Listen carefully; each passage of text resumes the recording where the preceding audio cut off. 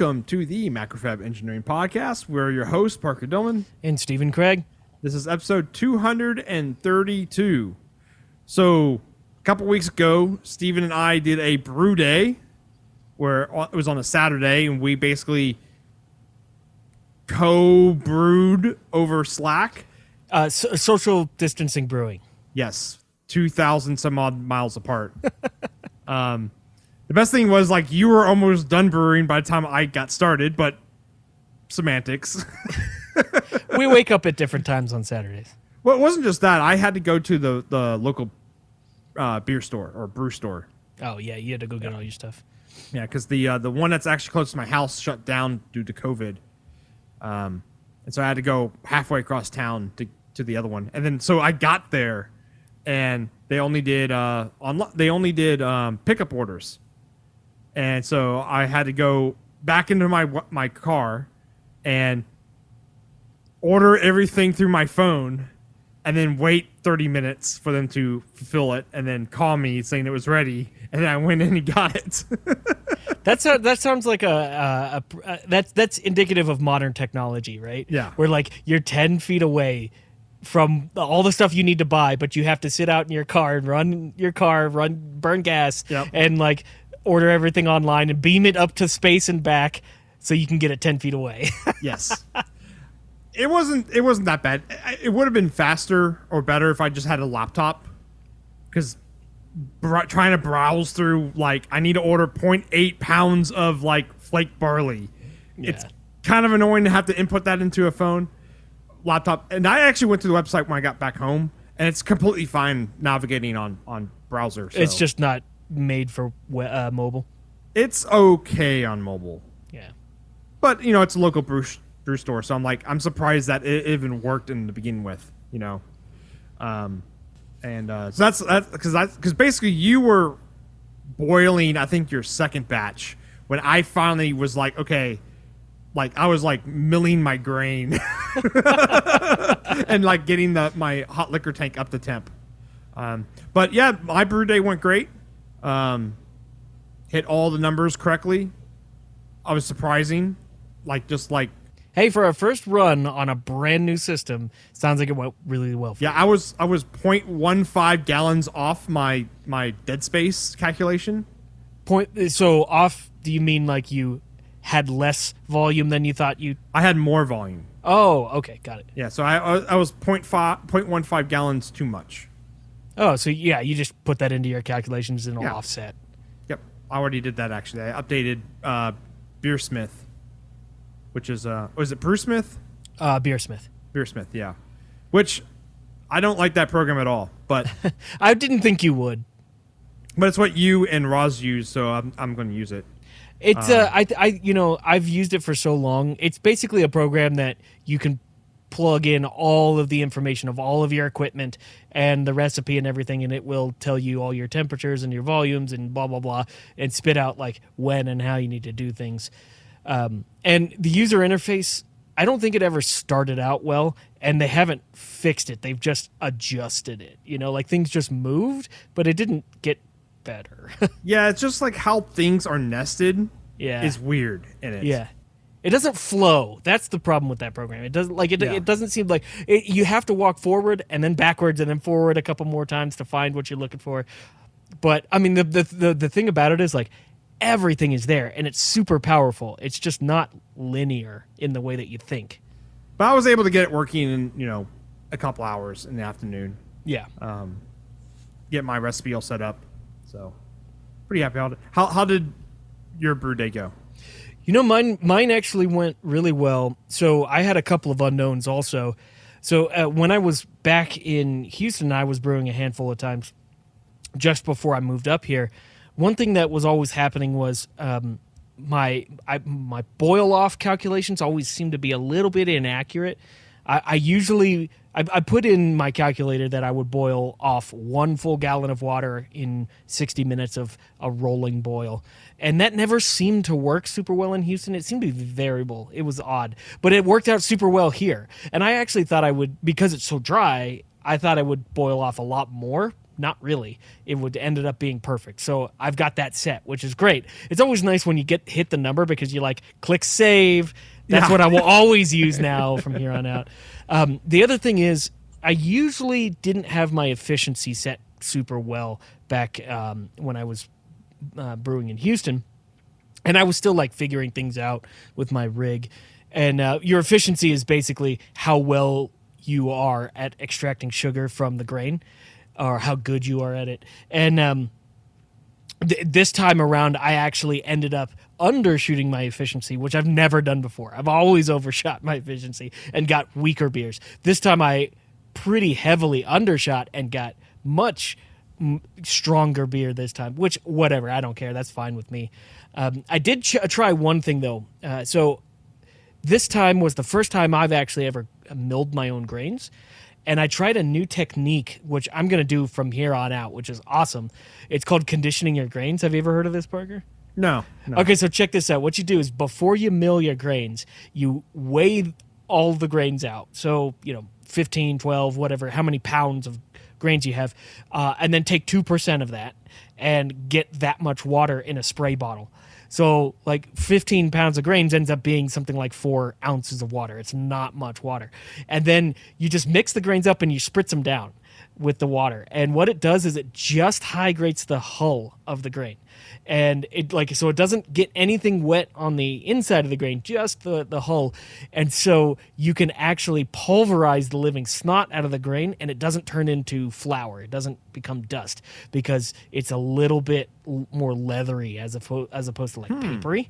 And I did that, and I think my efficiency just shot through the roof because I ended up grinding my grain on a 25,000th feeler gauge in my grinder, which they recommend like 39,000th. I went really, really tight, and I didn't have any dust. So the thing also with this brew day, I've never once been able to run my pump wide open in my mash tun because it always gets clumpy and it gets stuck. It's not a stuck sparge. It's just I can't run the liquid through fast enough. This time, conditioning my grain, grinding super fine, I ran my pump wide open so I could go way faster with it, which means I got better temperature control through my Herms coil. So all of it was better, and all I had to do was just spray down with 2% water. So it's like, it's a no-brainer for me. I'm going to have to try that. Yeah, give it a shot. Your efficiency will go through the roof, which it hasn't really ever been a problem for you, you've said, but like it'll get even better than what you already have. Yeah, this was actually the lowest efficiency I ever got. I got 70% efficiency, which a lot of people online say that's normal. Yeah, I'm used to getting like 80%, which is super high. Defaults to 70. Yeah. So I hit 70, and I was like, man. But I think I know why. I think it's my recirc. My recirc is, I have like a fan jet that comes out. I really need to go. I need to have like I guess a rod that's got holes drilled in it. A manifold. Yeah, that just sticks in the middle of the mash for the recirc. What I've heard is like if you can distribute the fresh hot liquid equally across the top of the grain bed such that it has to flow through the grain bed, that's the best situation. It's hard in practice, Yeah. Well, the problem is with me, you can do that because your entire mash tun is what the grain fill. Oh, right, because you have a steel bin. I have a steel mesh cage basket. Or whatever. Mesh, yeah. Yeah, mesh basket.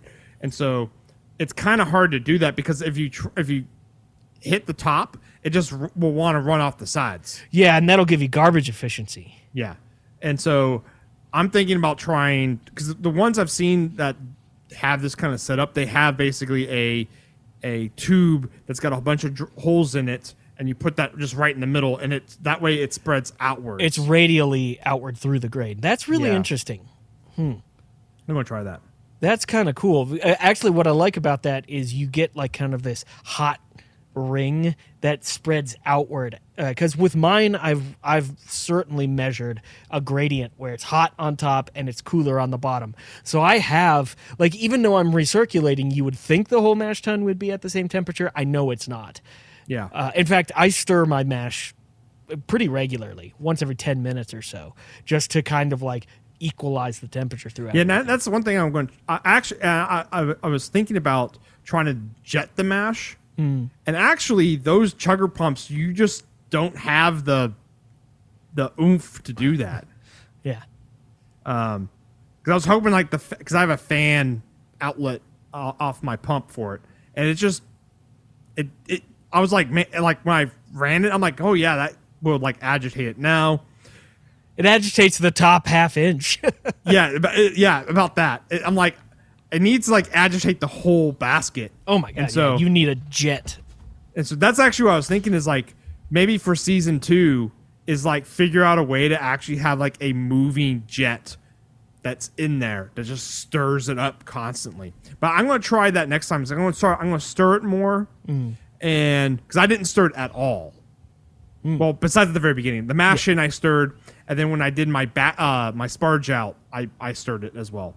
You know what I like about these Herm systems, these systems that recirculate the wort, you can take the top of the lid off your mash and do something to it, and you're not going to mess things up, you know? Yeah, I remember when we would brew in our... I know we've had like so many brew episodes, and we keep talking about brewing.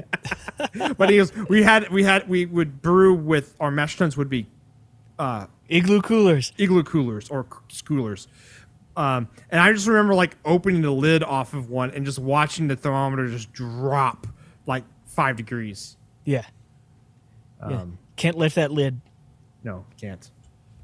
Okay, enough about brewing. Yeah. Okay.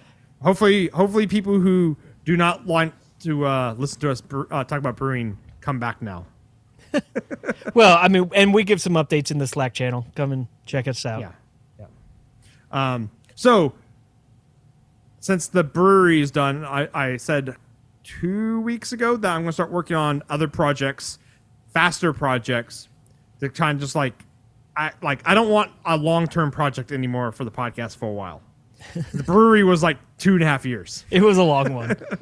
So the brewery will come up again next year for season 2 of the brewery. But till then, I'm going to work on some smaller electronic projects. And so the one I talked about was the cat like monitor feeder thing. So give a description for those who don't know what it is. And so the problem with owning a cat when you have a lot of people in the house is the cat will always meow wanting to be fed. And this is how cats get fat or become chonkers. Oh, Lord, he's coming. Yeah, as the internet knows fat cats to be. And so in effort to make sure my cat does not become a chonker, I want to make I don't want an automatic feeder because you can just get those. And I'm like, that sounds like a lot of maintenance and they always break. Because I had an automatic fish feeder for a while back when I had fish. And they always just gummed up. And it's like, and then you forget about it and you're like, I wonder if the automatic fish feeder has food in it. And it's always no when you remember it. So I'm like, okay, I just need something so that people know, hey, the cat hasn't been fed, so we probably should feed the cat. And this way, not multiple people feed the cat. The cat doesn't have any problem with that. Yeah, exactly. And so I'm like, okay, it just needs to have an LED that's like, if it's green, that means the cat can be fed. And then when you feed the cat, you press the button or it knows, like by opening the lid on the food bin or whatever, that the cat's been fed, and then it has a timeout for like 18 hours. So you can't feed the cat again until another 18 hours comes down, or whatever, 24 hours. And so the main thing I want with this project is kind of working with maybe doing a circuit design in a different way I've done before. Because an easy way to do this, because let me back up a bit. The main thing I want to do is also low power. Because I want to basically be able to put a AAA battery or a coin cell in this circuit, and it works for like a year. Don't have to worry about it. And that's actually the bad thing to think about is, if I have, oh man, I just thought of something that ruined my idea of, because the idea was to have a red LED and a green LED. Red LED is don't feed cat. Green LED is feed cat. But I was like, oh, I don't need one to tell me why I don't need to feed the cat. Just green means good, right? Well, if the coin cell dies, then a LED will never light up, and so you'll never feed the cat.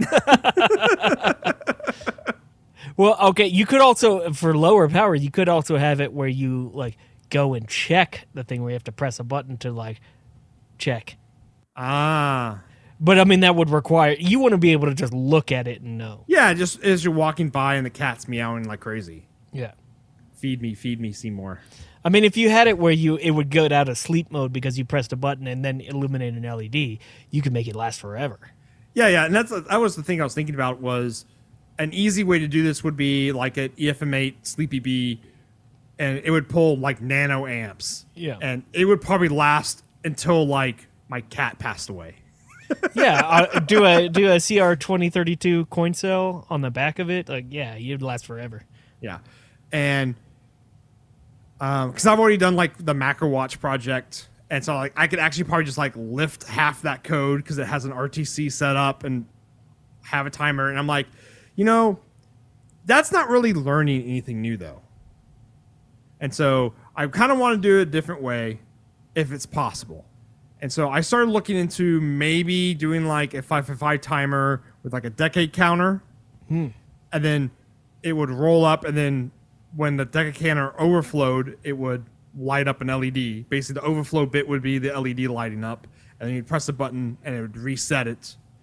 Only problem is I couldn't find a way to make that super low power. Like 555 timers are... They're hungry. And yeah, in comparison, are hungry because they have... they have one of the reasons is they had that resistor chain in there, and that just pulls power because it's a resistor chain across or a resistor ladder across power and ground. Go figure. It's 5K, 5K, 5K. Yeah. And there are some quote low power ones that use different resistor setups. They still call them 555 timers, but they're different, I guess. Yeah. So the 7555 is the CMOS version. Yeah. And you can get those. I'm looking at it right now in 60 microamp is the power draw for that. Okay, so that's not too bad. So yeah, the traditional 555 will just chew your power budget. I tend towards the. I've used the 555 a lot in circuits because they're super useful for the synth stuff we do. But I lean towards the 7555 mainly because they have a way more predictable output in terms of their amplitude. So if you're using them for like purely digital switching, and you have the power budget to get away with a 555, that's fine. But the 7555 is a lot nicer if you need things to be constrained. Yeah. So we could probably use a 7555 then to do that. And then you would feed that into a counter. And in this case, it would probably be a decade counter. So what kind of... Because you seem to know more about these kind of ICs than I do. Because I didn't know a 7555 was a thing. Yeah, the CMOS 555 is... They're more expensive, but they get the job done a lot better. So, hey, maybe we breathe life into your project again, doing it this way. Yeah. Well, no, I want to do it a different way besides a microcontroller. Right. The 74HC, gosh, which is the decade counter? 4017. Yeah, the 4017, that's it. What is the like quiescent draw on that guy? Well, you might not go with the HC version for the low power stuff. This one probably won't work because it looks like the PDF has been copied 8 bazillion times. The TI version of it is a fresh one. You can look at that. It's probably all the exact same information. You gotta love that when you get those old. Actually, The ones that are really fun is when you're going to look up a transistor and you don't know what the transistor is. It ends up being an old transistor, and it just ends up being a photocopied page of not only like a data sheet, but it's just a photocopied page of a list of transistors that were available at one point in time.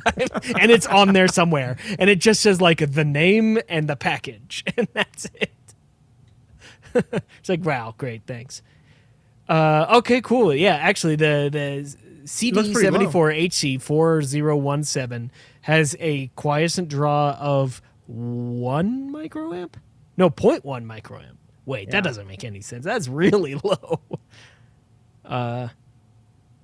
Maybe that's it. I don't know. Like, I'd have to dig through this a little bit more. But yeah, no, it's pretty low. You could probably get away with that. Yeah, it looks around there. Yeah. Yeah, you could get away with that.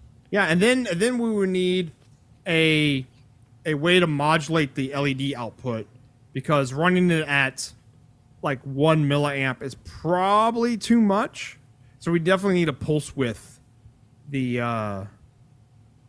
I don't know what the best way to do that would be. Oh, you could use another 7555, and then whenever it's active, it could like trigger a triangle generator into a PWM circuit. If you want to do this, if you want to do this zero microcontroller, do it all analog, you could have that whole circuit be like dead until another 7555 turns on, and it activates and it pulls a ton of juice at that time. Yeah, because I think we do need to have it needs to have 2 LEDs.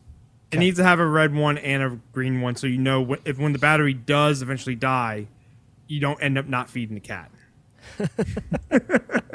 So you need to know when not to feed and when to feed. Right.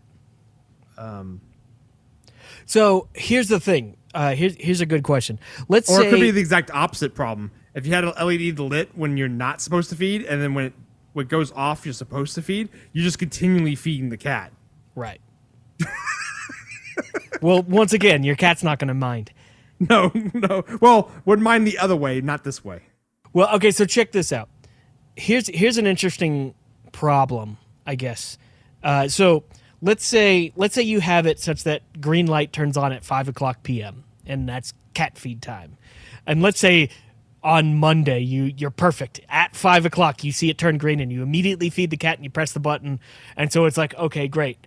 It cycles over until 5:00 on Tuesday. But let's say on Tuesday you don't catch it until, I don't know, 9:00 at night. And you're like, oh shit, I gotta feed kitty. And then you feed cat and you press the button. Well, now it's gonna go off at 9 the next day. How do you make it such that it goes off at 5 the next day guaranteed? Or whatever. If you're the one who's wrong. Given the fact that the cat will not make sure you don't make that mistake. Yeah, but that's the whole point of your box. It's not the whole point of your box is to not pay attention to the cat. No.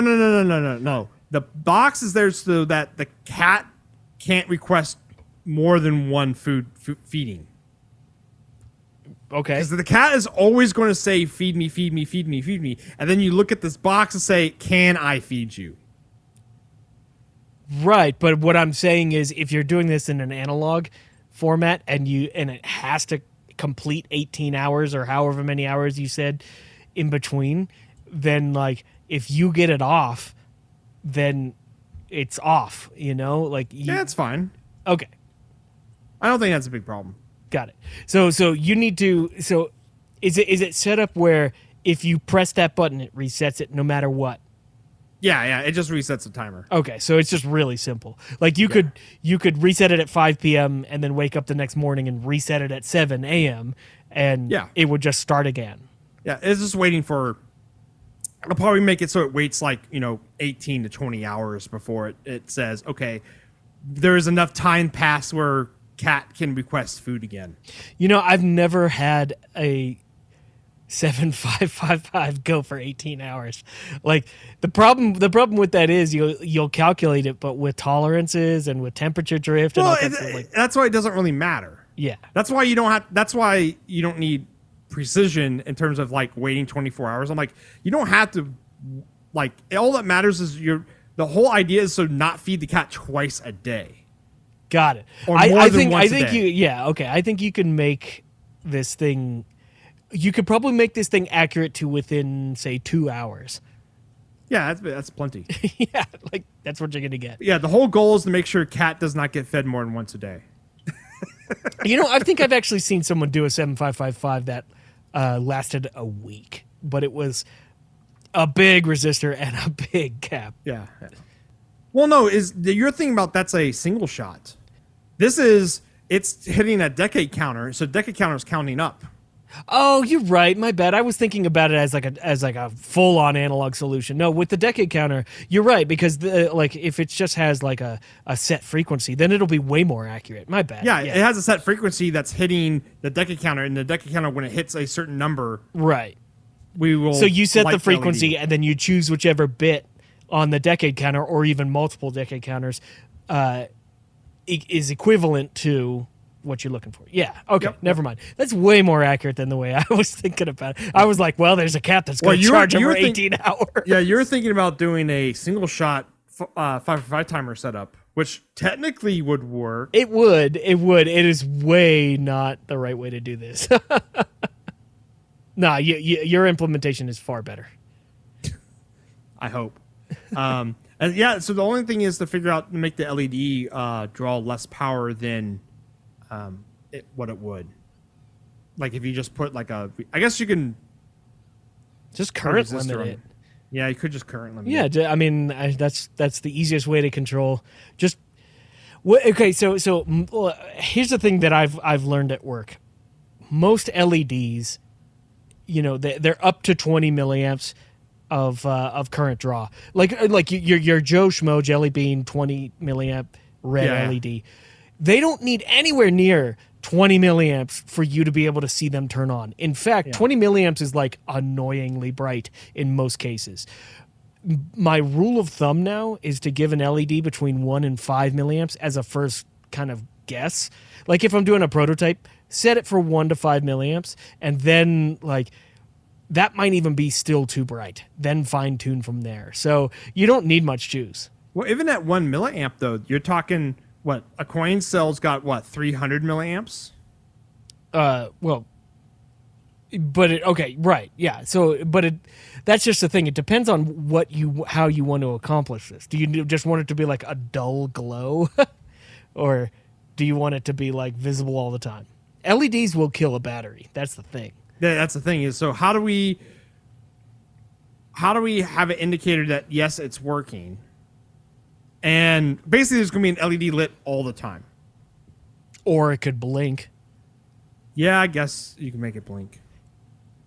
Yeah, blinking's probably the best bet. Blinking, do a 50% duty cycle, and you got less power draw. Yep. We'll have to blink it. Yep. Okay. Sounds like a good start. The design's done. Print it. Yes. Go. Print it. Ship it. Start the Kickstarter now. Yes, yeah. Get $5 million right now. We'll figure it out later. Yeah.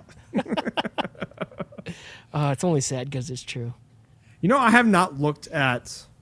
And we have a name for the project: the Cat Feeder Unreminder. The CFU. The CFU. Are you gonna 3D print a little box for this and stick it to the wall and stuff? Yeah, I'll have a little box and then sticky tape it to the cat bin.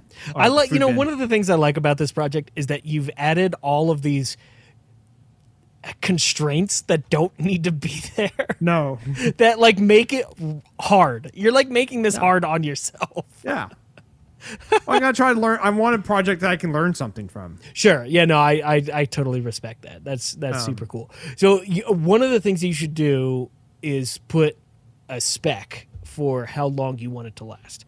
Yeah. I think last podcast we talked about this. We mentioned something like 1 year. Yeah, 1 year. I'm thinking probably 2 years is what I want. Okay.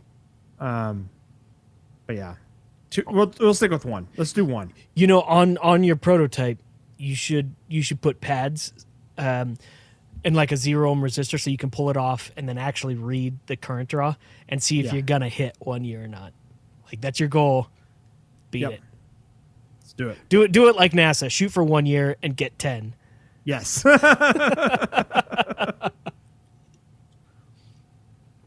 Cool. So there was a synth that was at work. Go figure. I work at a synth place, but this was a like a full keyboard synth, not like a modular synth. That was actually in our front room. I don't even remember why it was there. I know somebody wanted to repair it at one point in time. I don't even know whose it is. Blah blah blah. But it's been sitting there for years. So it's like whoever it belongs to obviously didn't want it anymore. And so I asked the guys. I was like, "Hey, can I take this home and look at it?" And they're like, "Fine, whatever. It's broken. Doesn't work anyway." And everyone at the shop was like, "I've tried to fix it. It's not working." So I was like, that means I got to fix it. So I brought it home and started tearing through it, and it would power up, but it wouldn't do anything. Like none of the LEDs would light up, but I noticed it was pulling juice, and it was pulling like 800 milliamps at 9 volts, something like that. So this particular model was the Korg MS2000, which is, it's not an analog synth, but it's sold kind of as an analog synth. But it's like when you open it up, it's a DSP chip and a bunch of other stuff. Like it's like what? Okay. Regardless, like it's got 2 boards in it. One board is like the pots and the switches and all that jazz, and it's basically all it is a giant like switchboard with IO board. IO board, effectively, like buttons and LEDs and a screen and things like that. And it's got a nice little ribbon cable that runs off to like the motherboard. You know, I always find that funny when the people like whenever they see like densely populated circuits, they're like, "Oh, that's the motherboard," you know. Like, but from here on out, we'll call that the motherboard. I think the service manual calls it something else, but whatever. So I started probing through that, and there was actually 2 issues with the board that I found immediately. So one of the there's a line filter that comes in that's basically just like a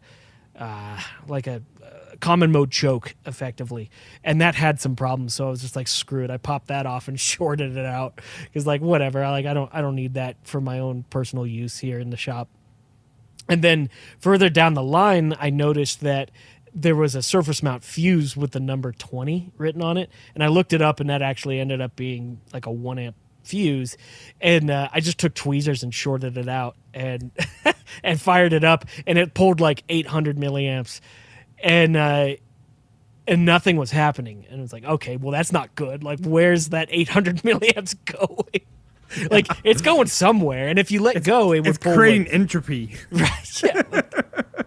That's the funnest part about electronics, because like something's happening, but you have no clue what it is. Like, you can't see it. You shouldn't smell it. You don't want to taste it. Like, all of these things, but like something's happening, right? My power supply, the fan is starting to whir up because it's dumping a lot of juice into this thing, you know?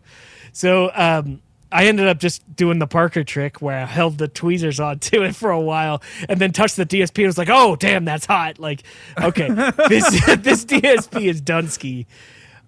So I ended up, yanking the DSP off the board, which it's one of these like 120 pin DSPs, so it took like a ton of hot air to pull this thing off the board. And I ran the part number on it, which is an XCB 56362 PV100 for anyone who cares about that whatsoever, which is like a 24-bit DSP that apparently is like ancient Chinese magic, because it no longer exists. You can't find it anywhere other than like some skeezy places on eBay that are selling like one-offs for like $10. So I was like, hey, screw it. Let's give it a shot. So I bought one, and it came in, and I realized I was like, wait, I have no clue if this DSP needs to be programmed. I have no clue if it has if it has an internal or external ROM. Basically. Right, I have no clue. So the thing is, I did have the service manual, but this is one of those service manuals that like the schematic is not really intuitive, and it has things like, it does have ROM chips and it has RAM chips on it, but it doesn't say that like, oh, the program for the DSP is stored on this ROM. In fact, it has, if I remember right, it has one ROM chip that is connected directly to the main processor. So this whole board has a master processor. It has a DSP chip. The DSP chip has its own RAM chip, and then the processor has its own ROM chip. So how does that work out in terms of like does the DSP get its program through the processor on startup, or like how does that work, or does the processor just handle all the controls to the DSP and the DSP just functions? Also, good luck on finding a datasheet for this DSP. I have no idea. So I found one. You found this datasheet? Yeah. Is it in Chinese? No. Really? Okay. Well, I didn't have much luck finding one.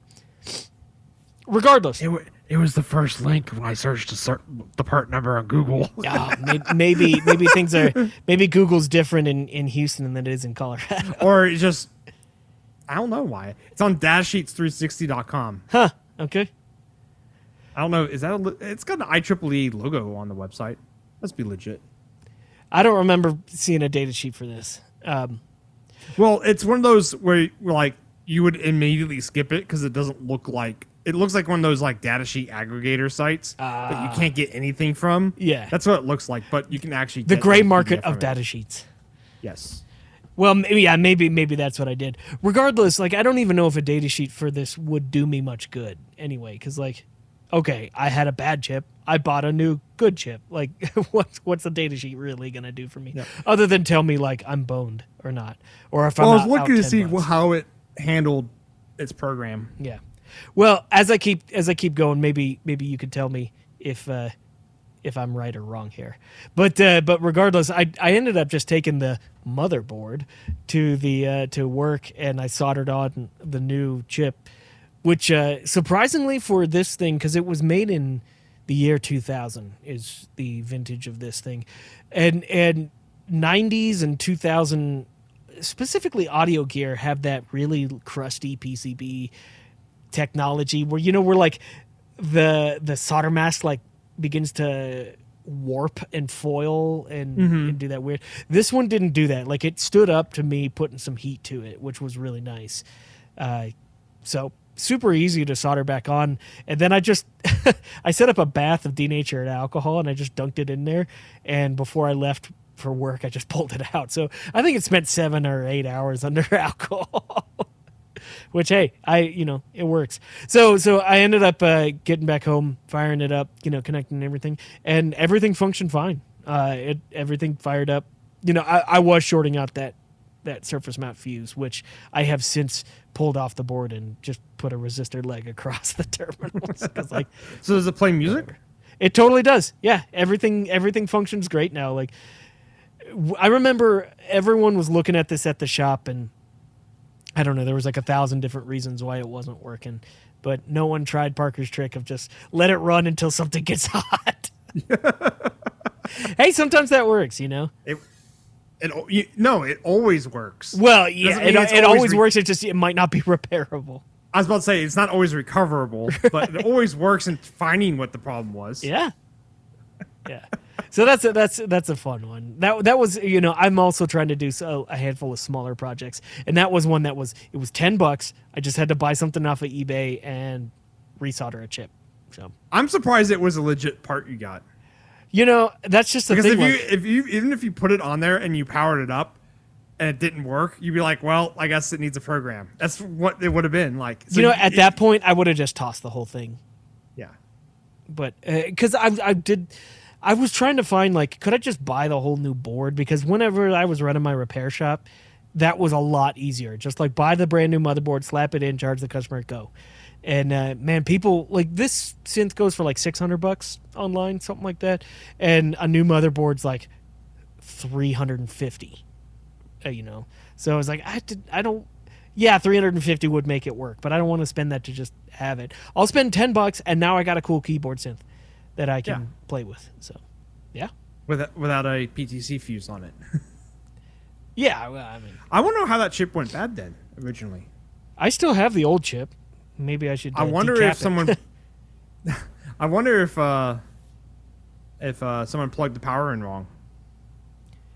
Maybe, but I would hope. I haven't looked at the schematic too in depth in terms of the power supply, but I would hope it have reverse polarity on it. Yeah. Oh, you know what might have happened?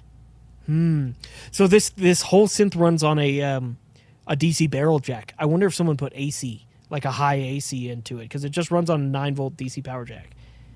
That could be it. I that might, But it was just the DSP that went bad. Everything else is fine. So Well, it could have. You got when you do something like that. Usually the weakest thing dies the first. weakest thing will die, and then the weakest thing died, which was the DSP, and it pulled a lot of current and then blew the fuse. Yeah, that makes sense. Yeah, that's likely. And the DSP is probably the weakest thing in there. Probably. Because everything else that's connected to 3.3 is the processor, which is probably a little bit beefier, and some other logic chips, which are probably the most beefy in those string of things. And I wonder if something with the DSP is with the output or something. In terms of it got coupled with that AC signal. Maybe. Who knows what happened? Because, I mean, when I first inherited Well, you said the line choke was bad, too. The line choke was crappy, and that could maybe be something there. The DC power jack had been desoldered from the board, and like somebody just ran wires to it. So that's probably someone trying to figure out what was wrong. Probably. It could have been someone accidentally put power down the line input or output or whatever it's called. And just plug mains into it. I mean, who knows? But like, and I'm saying is power came down there, and that could have fed into the DSP somehow. Which, the output of the DSP probably goes onto that circuit somehow, probably through a filter or whatever. But who knows? Yeah, it's a mystery. It works now, and it sounds great. After spending 7 hours under alcohol, it's got a very clean sound to it. Clean sound. A little drunk though. Yeah, just a little bit. So on a second note, I've got a cool chip that I wanted to share with everyone. It's actually an LED matrix driver that I've been looking at work. So get this, it's a 39 by 9 LED matrix driver, which means you can drive 351 individual LEDs, or you can set it to run 117 RGBs and do like full color craziness with it. It's made by ISSI, or however you say that, and it's the IS31 FL3741 for any one of those who wants to play along at home. So this chip is in a small 3mm by 3mm QFN24 package, which is kind of crazy if you think about driving that many LEDs out of this thing. So it's a matrix driver, so you get like rows and columns and stuff, and it handles all the everything internally. So you can individually address each LED in the matrix, and you get 256 levels of PWM control, but you also get an additional 256 levels of DC current control, which is pretty awesome. So you get a ton of brightness control on this, which I suppose if, for the individual colors, if you're just doing like red LEDs, like that doesn't matter too much. But if you're doing RGBs, then you get a ton of color control with this thing. And just it being so small, and it makes it kind of awesome. But the fact that it's actually not that expensive either. In quantities, it gets, sub $1 for this part. And in singles, it's like $2, $2.50, something like that. So, if you have a need for a matrix LED driver, this thing pretty much fits the bill pretty well. And I see how they're handling that. So it's 39 current sinks by 9 sources. That's right. Yeah. So you're actually running at a 139th duty cycle. Well, yeah. I mean, it's got a scanning thing going matrix. Yeah, all I'm saying is you're that's how they get that power density. Yeah. It's at a 139th power cycle or duty cycle. I believe in the data sheet. I think I read earlier today that it can handle up to 38 milliamps in that one IC. Okay. So you can get it pretty bright, You can hammer it. So one of the things is I've been kind of working out with one of my firmware guys, though, like questions of layout versus code. Because one of the applications that we might use this for at work, we don't need 351 LEDs. We only need about 120, which is still, a respectable amount of LEDs on a board, but we don't need all 351. So but if I only need 120, I get to choose as the designer where they go. But if I choose where they go, am I making my firmware coder's life harder based off of where I put them and what pins they are, or does it even matter? If they're all individually addressable and every write requires you to write the same number of bits, does it matter? And so, like, I don't know. I kind of like this part of design where you have to consider, like, yes, I could do everything on my own such that my life is the easiest, but I might not be thinking about the next guy in line who's got to design around my garbage. Yeah. Usually, what I do with that is I'll go into data sheet, and you're probably just looking at the hardware stuff. You got to look at the software. Oh no, I've been doing that all day. Trust me. And so this is running off I2C. That's right. And so with I2C, it's you set up the master address. You set the address out, and then usually you can send a lot of data bytes after that. You can almost send. There's probably a limit, but I think it's basically you can send as many data bytes as you want until you send the stop bit.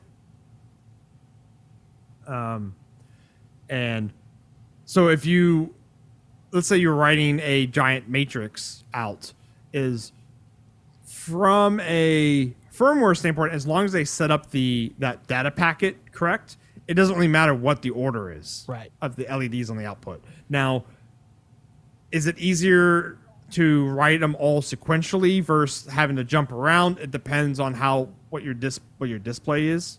Like, I'm saying, like, let's say you were doing like a VU meter. I don't know if that's what you're going to do or not, but like, it might make more sense where like the VU meter is everything that's in a single bar is part of they're next to each other in the address space. Mm-hmm. It just makes code cleaner. Yeah, that's what I'm like, because I could just connect LEDs. I don't want to say fully willy-nilly, but I could just connect them in a way that makes the layout willy-nilly nicer. Well, yeah, but right.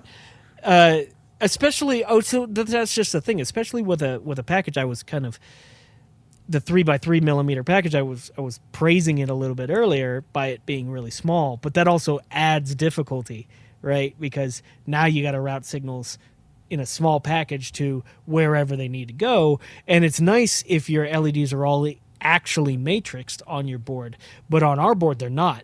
We're using a matrix controller, but they're not physically arranged in a matrix, Mm-hmm. So that adds a little bit of complexity there too. Yeah. So I don't know, it's a pretty cool little chip, especially for the cost on it and the ability to control each LED individually with some simple writes on it. The one thing that I'm investigating right now is it runs on I2C, which I2C is not the fastest thing on earth. It's default 400 kilohertz, and this chip supports the faster 1 megahertz I2C. But that's the maximum speed that it offers. And in order to write to an LED, you gotta. I2C's got a little bit funky with this. And specifically this one, because it handles everything in terms of pages, because you don't have enough bits to actually write for the whole thing. So you have to like write your control register, then you have to write your page register, then you have to write your address register, then you have to write your PWM register. But before that, you need to write the slave address register. So like, in order to tell this chip, hey, I want you to look at this LED and make it this brightness, you have to write 5 words to it. At 400 kilohertz, if you need to do that 100 times, how fast is your total write speed?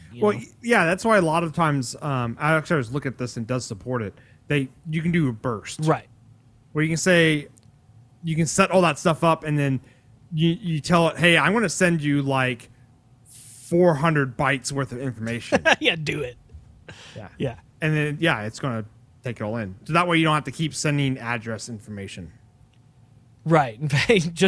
Why don't we just keep the address open and I'll just keep sending you bytes? Yeah, I don't know. That's a lot of stuff that, like, if anyone's ever worked on a project where they're not the firmware, where they're just the hardware guy, I think those are things that are really important to kind of keep in mind. You have to work with your firmware guy, because last thing you want to do is piss them off by just being like, well, here's my hardware. It's really great for me. It's super shitty for you. You know, all your traces are beautiful coming out fan outs. Yeah. You know, and actually, so we use STM at work, ST Micro, for a lot of our microcontrollers. What I've started to do, and I really like this personally, my firmware guy does, I don't know, he doesn't super care, but I like this a lot. But I will start the program, or I will start the STM Cube MX project, where I've named all of the pins, and I make sure that all the naming of the pins matches exactly my schematic, and that everything is all set up such that I can just hand him the Cube MX project, and whenever he starts to write code, it automatically sucks in all of my pin names, which matches the schematic perfectly. So it's like super clean transition between me and him. So if he's like, oh, hey, what does net XYZ do? He can just tell me the name, and I can be like, oh, I've already set that up as a input on my processor, and it's XYZ, you know, like that kind of thing. I don't know. From a hardware designer, like, it just doesn't, you can't just think about PCB land or schematic land. You got to think about all the other stuff in there too. You got to think about every land. Every land. So that was the MacFab Engineering Podcast. We're your hosts, Parker Dillman. And Stephen Craig. Later, everyone. Take it easy.